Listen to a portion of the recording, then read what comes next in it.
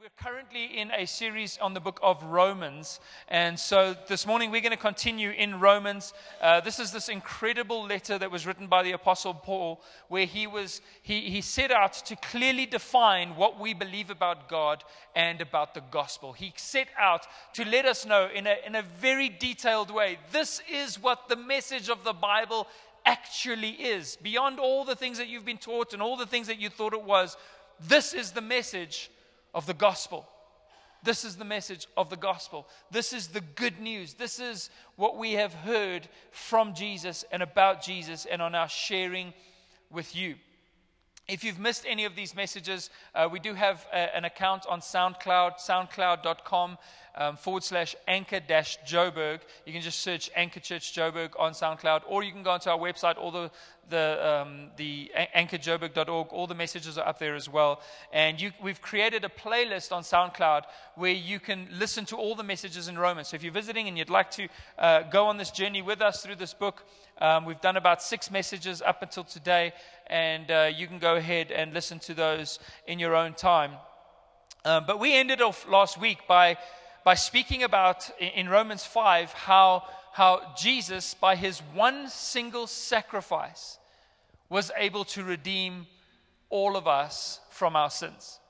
So that through this one thing that Jesus did, just like Adam sinned, and because of him, sin spread to all of us. We're all born into the state of sin, this state where we will defy and rebel against God because of the nature that we've been born with. It's natural to us now as sinful people to rebel and to reject the truth and the knowledge of God and to disobey him in every way we can. Even though our hearts in some sense may long for truth and may long for goodness, we don't find the strength within us to do the things that we long to do. And so we're born into the slavery to sin. And Paul comes in Romans 5 and he says, but wherever sin abounds, grace abounds so much more. He talks about how grace is so much bigger than sin.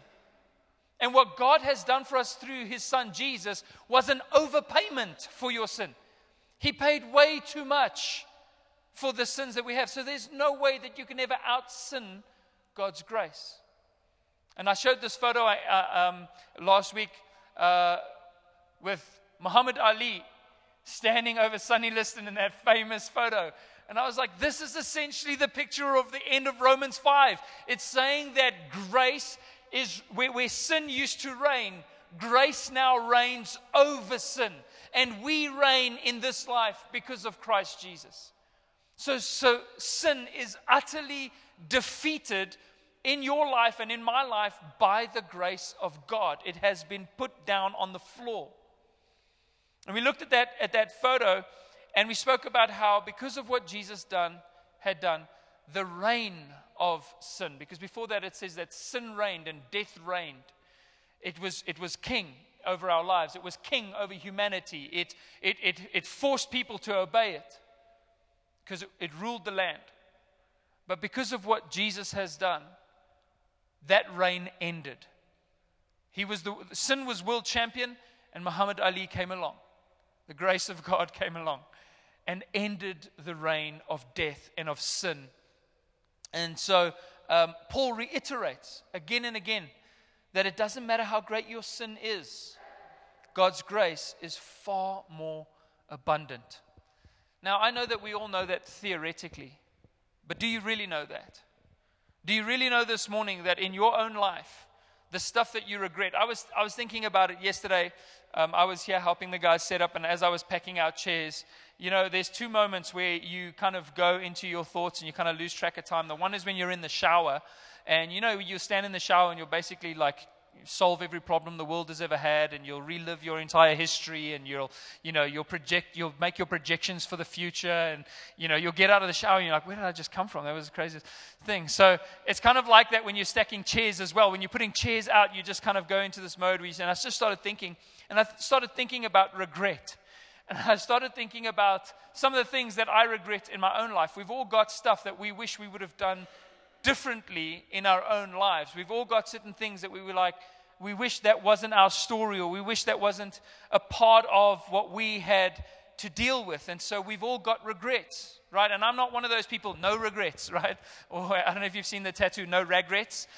Like I do have some regrets, but I just don't ponder on them anymore because I've been redeemed. My life is new, and God has used all those things to the good at the end. But it doesn't mean that those moments weren't painful, or there's some things that I wish I hadn't done or hadn't said, or avenues or paths that I hadn't have taken. We've all got that. But here's the thing. No matter how many regrets you might have, no matter how many mistakes you might have made, no matter how many things you might have done wrong, even intentionally gone out to do these things wrong, God's grace is far more abundant. And His grace isn't just for your past, it's also for your future. God's grace doesn't just forgive you of what you've done in the past, but it sets up your future. It sets up all the good things that God is still going to cause you to walk in that you do not deserve, that you could never have deserved. So not only are we forgiven of a horrible past, but we get to walk into a glorious future that we could never have earned for our own selves. That's the good news, that God's grace is abundant. It's an overpayment. It is much more. It really doesn't matter what you've done or how badly you've messed up. His grace abounds so much more. These two scriptures I just wanted to reiterate this morning. Romans 5:15 says, "For if many died through one man's trespass, much more have the grace of God and the free gift by the grace of that one man, Jesus Christ, abounded for many." Much more abounded. 5:17 says, "For if because of one man's trespass death reigned through that one man, much more," once again, much more, "will those who receive the abundance of grace." Much more will those who receive the abundance of grace and the free gift of righteousness reign in life through the one man, Jesus Christ. So there is a much more of God's grace and a much more, an abundance of His grace for your life, regardless of what your past looks like. And that's such great news, because in my life I've had so much sin in my life. The word sin essentially means to miss the mark. It's an archery term, which means to miss the mark. It's like God created us in a certain way for a certain purpose, to conduct our relationships in a certain way. There's a mode that God has designed for us as people to honor Him and to walk with Him and to know Him and to be able to enjoy life as God's children. But all of us have missed the mark. All of us have operated in a way that God hasn't desired for us to operate, in sinfulness. If you can imagine a target standing on the other side of this room and an archer pulling back a bow, pulling back an arrow and releasing that arrow, what sin essentially is that arrow just completely falling short of the target. God has created us and designed us for a glorious future, and we've all missed the mark. We've all fallen short. We've all fallen short in our relationships. We've all fallen short in our own personal lives. We've all fallen short in terms of personal holiness and in loving others and in being the people God has created to be. And in my life, there are so many ways that I have missed the mark. And that's why I am so grateful for the abundance of God's grace. I'm so grateful for the fact that wherever my sin abounds, grace abounds so much more. Here's the thing, though. When people think about sin, they normally think that about the traditional ways of being sinful, right? So we all have certain categories that we throw sin into. And when we talk about being sinful, people go, well, we know that what it means to be bad. It basically means stuff like getting drunk, taking drugs, stealing, murdering, basically what any old person would say about the young people of today, right? Like, those kids are out there getting drunk and taking drugs and, sleeping in each other's beds. That's an old movie line. So that's normally the traditional view. Yes, there was a flashback for me. A traditional view. Was that from 10 Things I Hate About You? Sleeping in those, he's talking about Dawson's Creek. He's like those river kids sleeping in each other's beds. Man, that's a long time ago. Okay. But they take on what was traditionally considered as sinfulness. But sinfulness and the sinfulness of us as people is much more than that. It actually comes down to the attitudes of our heart. It comes down to the things that we trust in other than God. It comes down to the lusts that we have in our hearts and in our minds that we don't even share with other people, that we don't even speak about. It comes down to what is happening in the depths of our heart, the selfishness and the self-centeredness that we all live with, that we all display through our lives. Our pridefulness and our reluctance to forgive, even our good deeds, when they're done with self-interest or when they're done with just a little bit too much self-awareness, are ultimately sinful. They're ultimately sinful. You see, being sinful is much more than just doing certain things wrong. It's when our hearts struggle or fail to trust in God and in His righteousness, and instead we try and make it on our own. Instead we try and set out on this life, and whether it's by money, whether it's by fulfilling our lusts, whether it's by trying to be good enough that we can save ourselves, we're ultimately still rejecting our Creator. And so when I really came to understand the gospel, I had to repent more of the things that I had done that I thought was good than the things that I knew that I had done that was wrong. Because I knew that all along I was actually trying to save myself rather than trusting in Jesus. And that's why the scripture tells us in Romans 14:23, which we'll get to later on, but it says, everything that does not come from faith is sin. Everything that doesn't come from your righteousness in Christ, your faith, your knowledge of the fact that you've been made righteous in Christ is sin. It's missing the mark. It's not what God has for your life. It also tells us in Hebrews 11:6 that without faith, it is impossible to please Him. Without faith.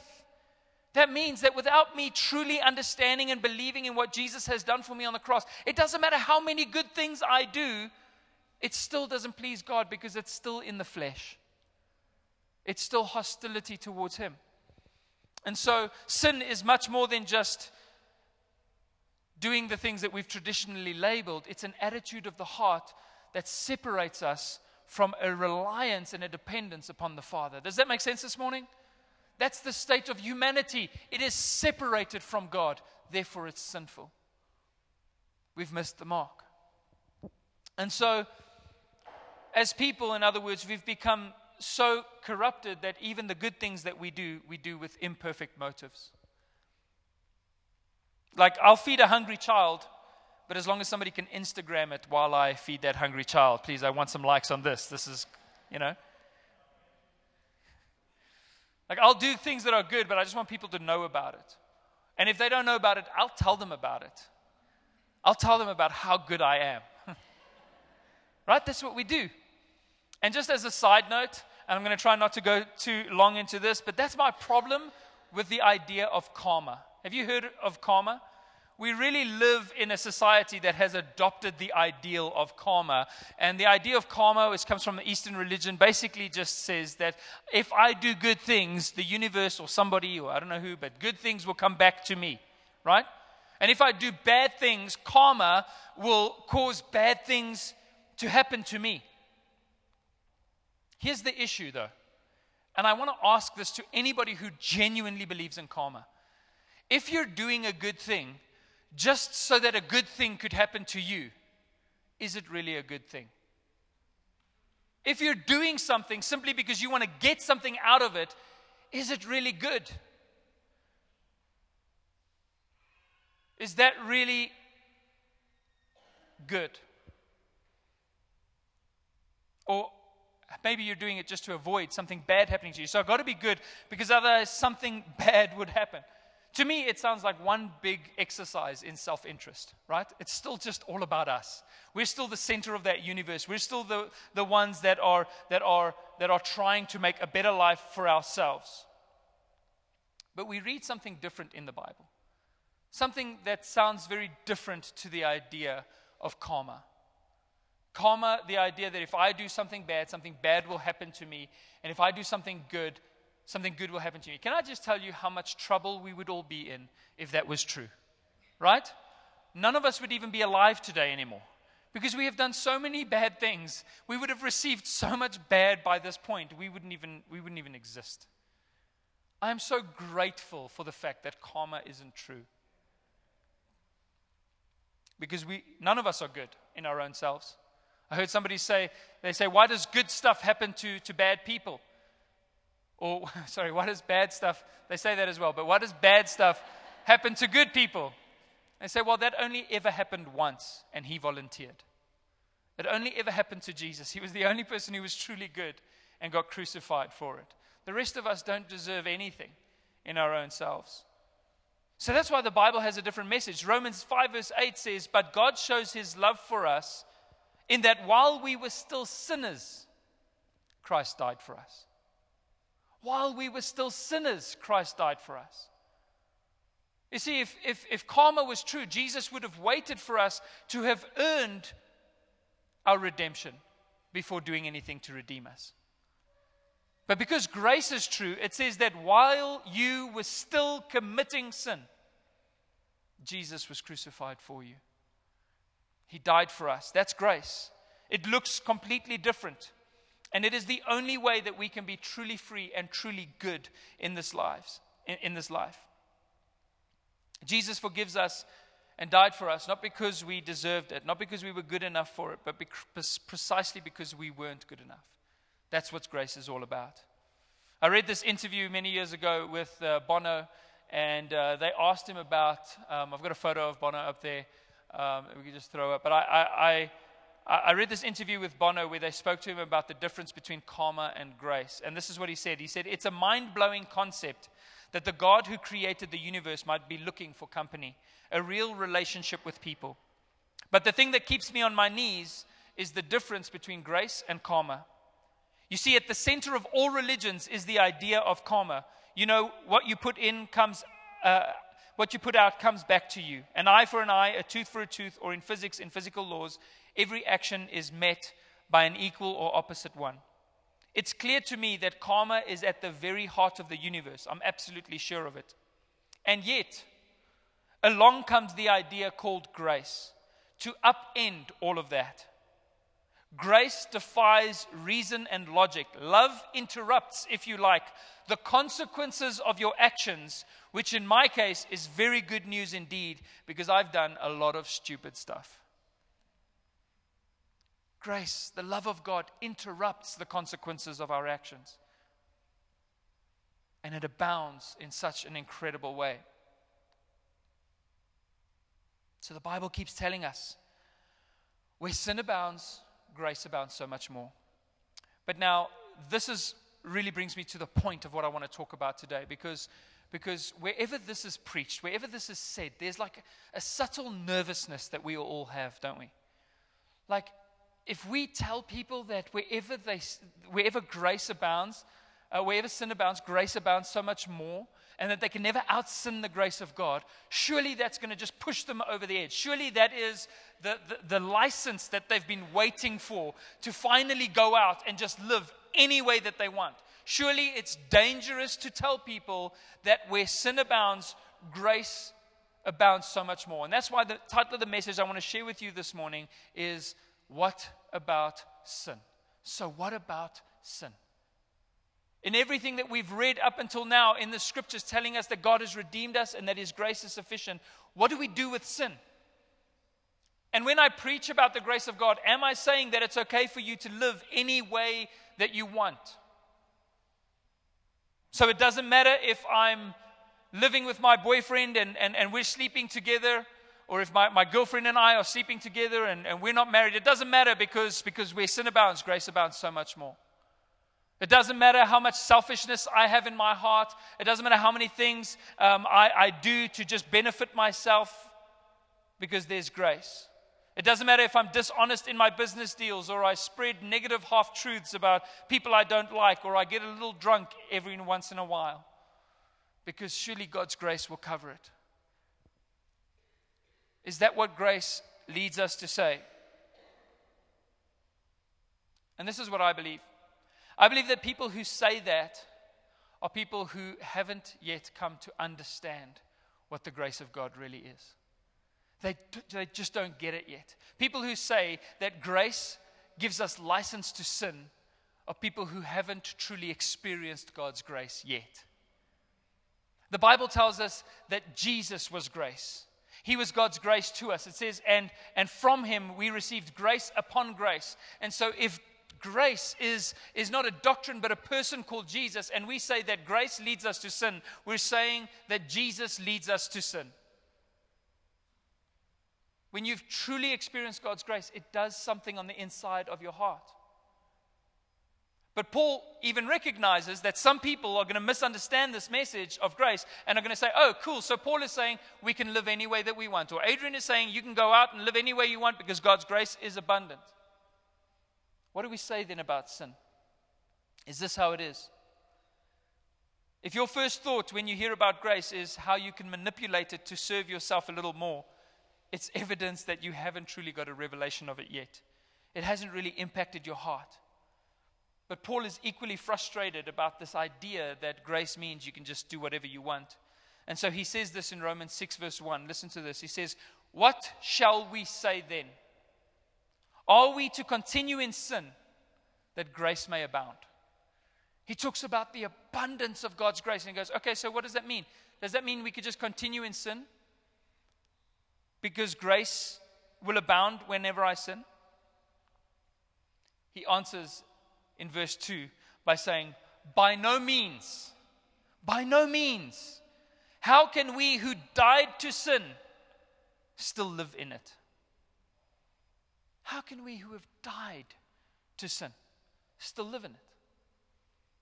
If your understanding of grace causes you to say, okay, fine, let's go and sin, then you've missed something very critical in this message. You've missed something about what the grace of God did for us. Because what Paul declares from the beginning of Romans is that all of us have been born into slavery to sin. We're prisoners to sin. Sin is our taskmaster. It reigns over our life. Death is our destiny. We have no way of escape. But then Jesus came to the cross and took all of our sin upon himself. And having nailed that sin to the cross, we have been set free to live a new life. So how on earth does that make us say, okay, cool, so we can sin? That makes us rejoice in saying, cool, we don't have to sin. For the first time ever, we as people don't have to sin. We get the opportunity and the ability to say no, when before we were helpless against the strength of sin. Sin was more powerful than us. There was no way for us to overcome it. But now we are dead to sin because we were crucified with Christ. You've been released. The prison door has been opened up. It's been unlocked. You've been welcomed into the world. Why on earth would we say, no, it's cool, I'll just live here in this prison cell? Can we live here? Oh, we've got grace, the door's open. That means we get to live in this prison cell. Somebody opened the doors. Let's stay. Right? By no means. How can we who have died to sin still live in it? Jesus died so that we could be delivered from sin and death. So why are we even talking about going back to it? Because that part of you is dead. The part of you that controlled you has been crucified. So Paul continues here in Romans 6 from verse 3. He says, do you not know that all of you have been baptized into Christ Jesus? All of you who were baptized into Jesus were baptized into his death.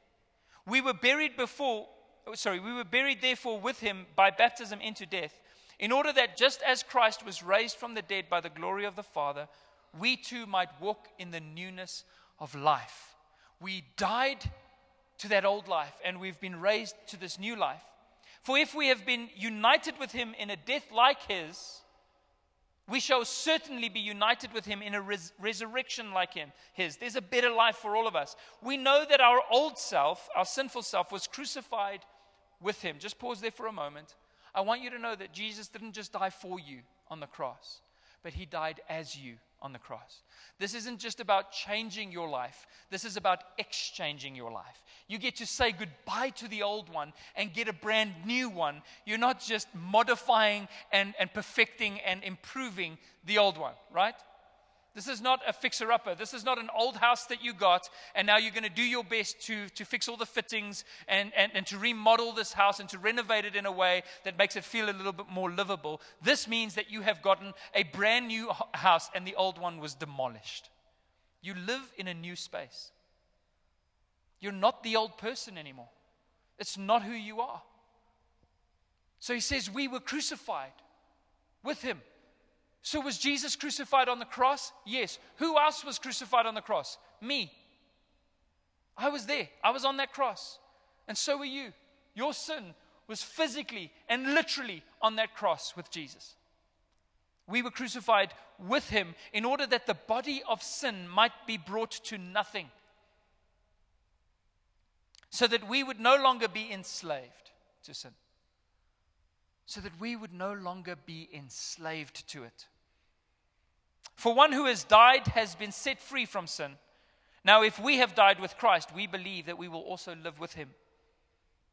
We know that Christ, being raised from the dead, will never die again. Death no longer has dominion, rulership over him. For the death he died to sin, he died once and for all.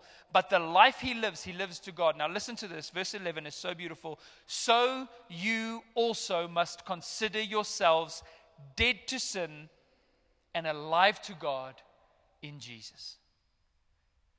Consider yourself dead to sin. Think about yourself dead to sin. Can you look in the mirror? So often when you look in the mirror, when you look in the mirror for just about 30 seconds, it gets weird, right? You feel like the intimacy between you and yourself is too much, right? It's like, whoa, bro, chill. Let's not go that deep. It's so hard to look yourself in the mirror and genuinely see yourself as righteous, as blameless. So many times I look in the mirror, I feel discouraged. I look in the mirror, I feel like I failed in so many areas. I look in the mirror, I see all the things I'd love to be better at. I see all my faults. I see all of those things. And you know what I start doing, and this is something I genuinely do, is I start preaching the gospel to myself. I start reminding myself who I really am. Because the scriptures tell me to consider myself as dead to sin and alive to God. The same way that Jesus was dead and then he was raised, and the life that he then lived, he lived to God. That's who you are. That's your genuine and your truest identity. That's the core of the person that you are today. And all you need to do to see it come into activation in your life is start believing it. Start walking in it. Start trusting it. We're dead to sin. I was watching a rugby game this weekend, and this team scored a try. And the one coach got up. He was so excited. And he just wanted to high-five the other coach. But I don't know what the other coach, I don't know if he was mad about something or if he was just deep in thought. But he just completely ignored him. And this guy was not giving up. And the cameras didn't go off of this either. I was just like, and he would just reiterate every now and again. He's like, I'm here. And then he turned around to try and high-five another coach. But there was no one there. So he went back. He went back a second time like, no, I'm here. And I want to high-five you. And that other coach just kept looking, kept his eyes straight ahead. The term dead to sin means that when sin comes to your life and he wants to high-five you, he's like, yeah, let's be buds. Let's do this. You're dead. You don't even know he's there. You leave sin hanging. Sin is totally embarrassed by the fact that you're not meeting it. We get to leave sin hanging. We don't have to high-five every time sin wants to party. We don't have to answer. Consider yourself dead to sin. You're dead to it. It's nothing to you. You're dead to sin and alive to God. And that's the message of the Bible, what Jesus came to do for us. That we were born with this sinful nature that was ruled by sinful desires. But Jesus put that body of death to shame. He put it away. He buried us in that old self and resurrected us as people who are no longer slaves. No longer slaves. Don't have to say yes. Don't have to do it. For the death he died to sin once and for all. But the life he lives to God. So consider yourselves dead to sin and alive to God. Romans 6 verse 12 says, therefore, so you're dead to sin, right? Sin is trying to high-five you. You don't even have to look in that direction. So verse 12, he says, let not sin, therefore, reign in your mortal body. Don't give sin that opportunity because you're dead to sin. You're a new person. You don't have to allow it to reign again. You don't have to give it any form of rulership again. You don't have to say yes to it in any way. You don't have to give it any territory or ground in your life because you've been set free. You're no longer a slave. So let not sin therefore reign in your mortal body to make you obey its passions. You see, that's what sin will do. Even though we're dead to sin, sin will keep knocking on the door and say, hey, just give me some space in this house. Just give me a small room. I can stay in the basement, or I can just hang out somewhere where you can hide me. People don't have to know that I live here. We don't have to, you can just keep me hidden. Just give me some territory in your life. And before you know it, sin has taken over your daily life again, has convinced you that you're still a sinner, has convinced you that you're not really free, has convinced you that what Jesus did on the cross wasn't completely sufficient to set you free from sin. And all of a sudden, before you know it, you're obeying its passions, even though you are free. It's like a slave mentality that we struggle to break free from. I remember seeing the image of a baby elephant being tied up to a tiny little stake in the ground. And you can go and Google this. These images are online. And they would take a chain and chain this baby elephant to a small stake. And no matter how hard that little elephant tried, it wasn't strong enough to move that stake out of the ground. And then one day, there's a photo of this same elephant as an adult. A 6-ton elephant that can lift 400 kilograms with its trunk alone. But whenever he's chained to that little pole, he just stands there. Yeah, I can't move that. Because he was conditioned into believing that he is not capable of overcoming that restraint. And that's why the message of grace is the most important attack on sin that has ever come into this world. If we want to be free from sin, we need to know that God's grace has abounded in our lives, because what it tells us is that this thing no longer holds us. We're no longer held by the restraint of sin. God has set us free. So don't let sin reign in your life. Don't give it rulership again. Muhammad Ali already knocked Sonny Liston out. Don't let him get back up. Don't let him get back up. Ring the bell. It's over.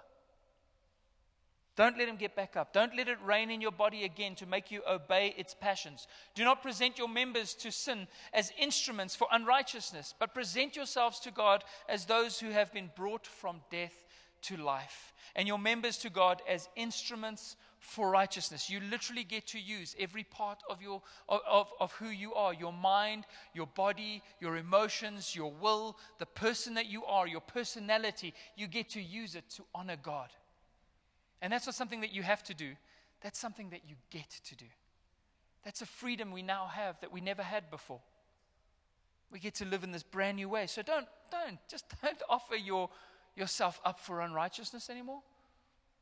Offer yourself up as instruments of righteousness. I remember my uncle telling me the story. My uncle is a very, very decorated veteran and has fought in many, many wars. He was the head of the Parabat Special Forces. If you see he's got all these medals, and they actually, his jacket basically, there's a photo that I saw of him the other day. He has his jacket on, and then he has like a whole, basically like a beam hanging off of his jacket. So the medals kind of go out beyond his jacket. He kind of like has to move his arm in with all these medals that he's got. He was this very high-ranking official and has been fighting in different wars for most of his life. And he told me the story about how he once got to the army base, and there was a senior ranking official there, and he thought that this guy outranked him, and they weren't sure about the ranking at that moment. And so, however it came to be, this guy then started making my uncle do push-ups. And so he was like, he's an army man, so if he thinks this guy outranks him, he's doing push-ups. And so he was just doing push-ups and push-ups and push-ups and push-ups and push-ups. And this guy was making them all run and making them do all these things. And then later on, my uncle found out that he actually outranked that guy. And so he was like, I'm going back. And so he told me he went back and made the guy do double everything that he did. just because he made him do so many push-ups. And so sometimes we allow sin to reign when actually we reign over sin. Sin is making us do the push-ups, but instead we can go back to sin and say, no, you do the push-ups because we outrank you because of Christ. There's a defeat that has taken place. There's a ranking that has been given. So don't let sin bully you. You hear me, church? Don't let sin bully you. If there are things in your heart that you know that you're doing right now that are wrong, don't try and become better in your own strength. Trust in the fact that you already have the victory over sin. And simply say no. And make the decisions that sin is whispering in your ear not to make. Because you can. Because you're free. Sin will no longer have dominion over you. Verse 14. I love this verse. It says, for sin will no longer have dominion over you, since you are not under law, but under grace. That's incredible. Why does sin not have dominion over us? Because we're no longer under the law. You see, what we don't realize is that if you pick up your Bible and you start reading principles about how you're supposed to be better and how you're supposed to live your life, and you read all of these principles in your Bible, and you go, I'm gonna put myself under this law, and I'm gonna go out and I'm gonna do it. Do you know what you're doing? You're strengthening sin. The Bible says that the strength of sin is in the law. Because what does the law do? It stirs up rebellion within us. Paul says, I was alive before the commandment came, but then it came and I died.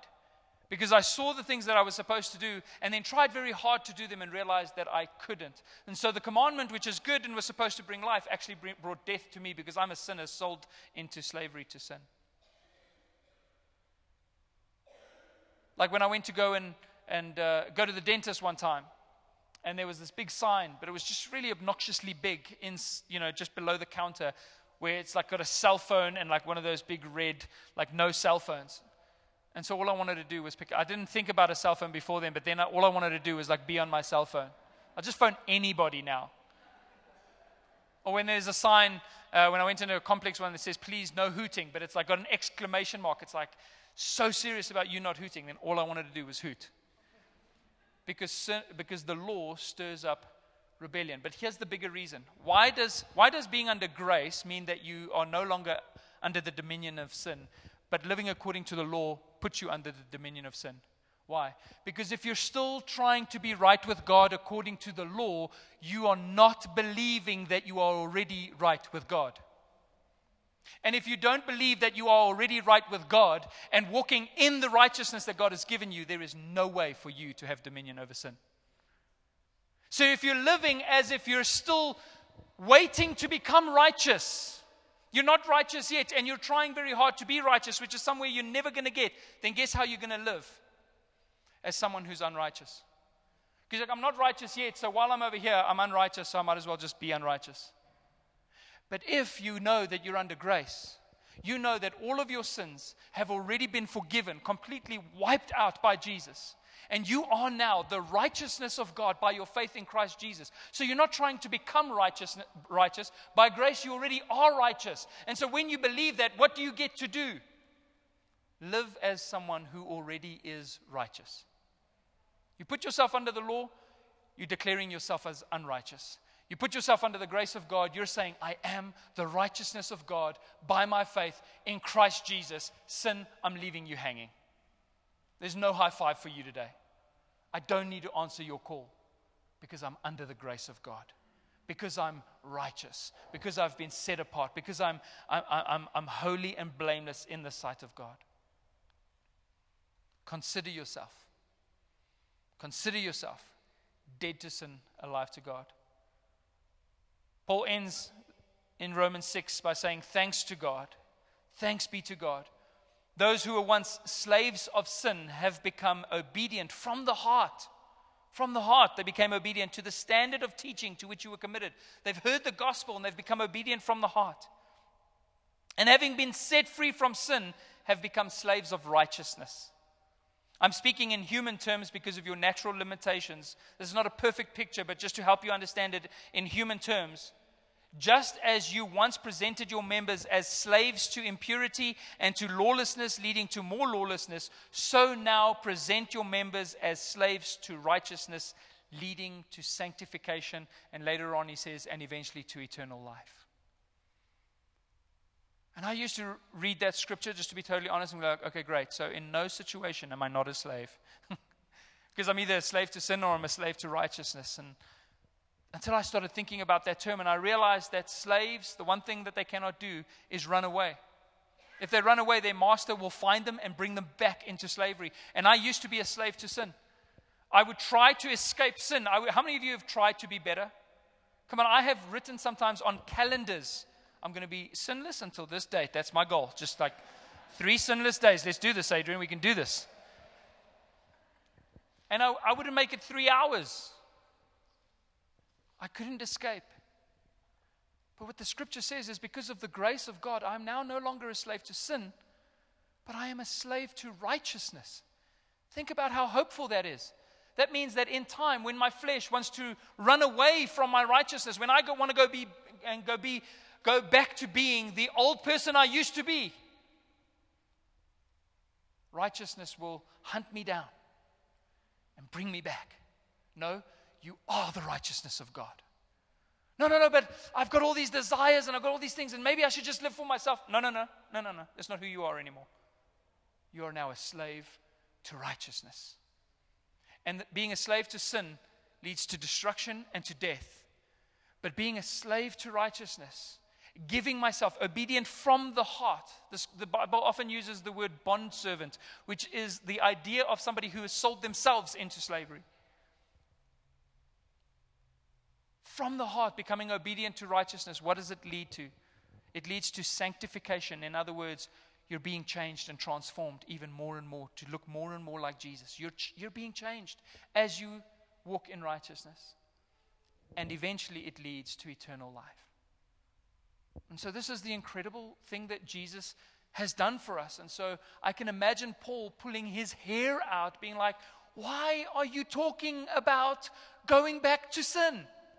And why are you saying that the message of grace is that you can go and sin? You've completely misunderstood what this is about. It means that you are free. It means that you are dead to sin and alive to God. So don't let sin reign in your body anymore. Trust the Lord. Now, I want you to know this, and I'm finishing on this. I want you to know that we cannot overcome sin in our own strength. I have tried 1,000 times. I have made 100 promises to God, all of which I've broken. Right? Anybody else have done that?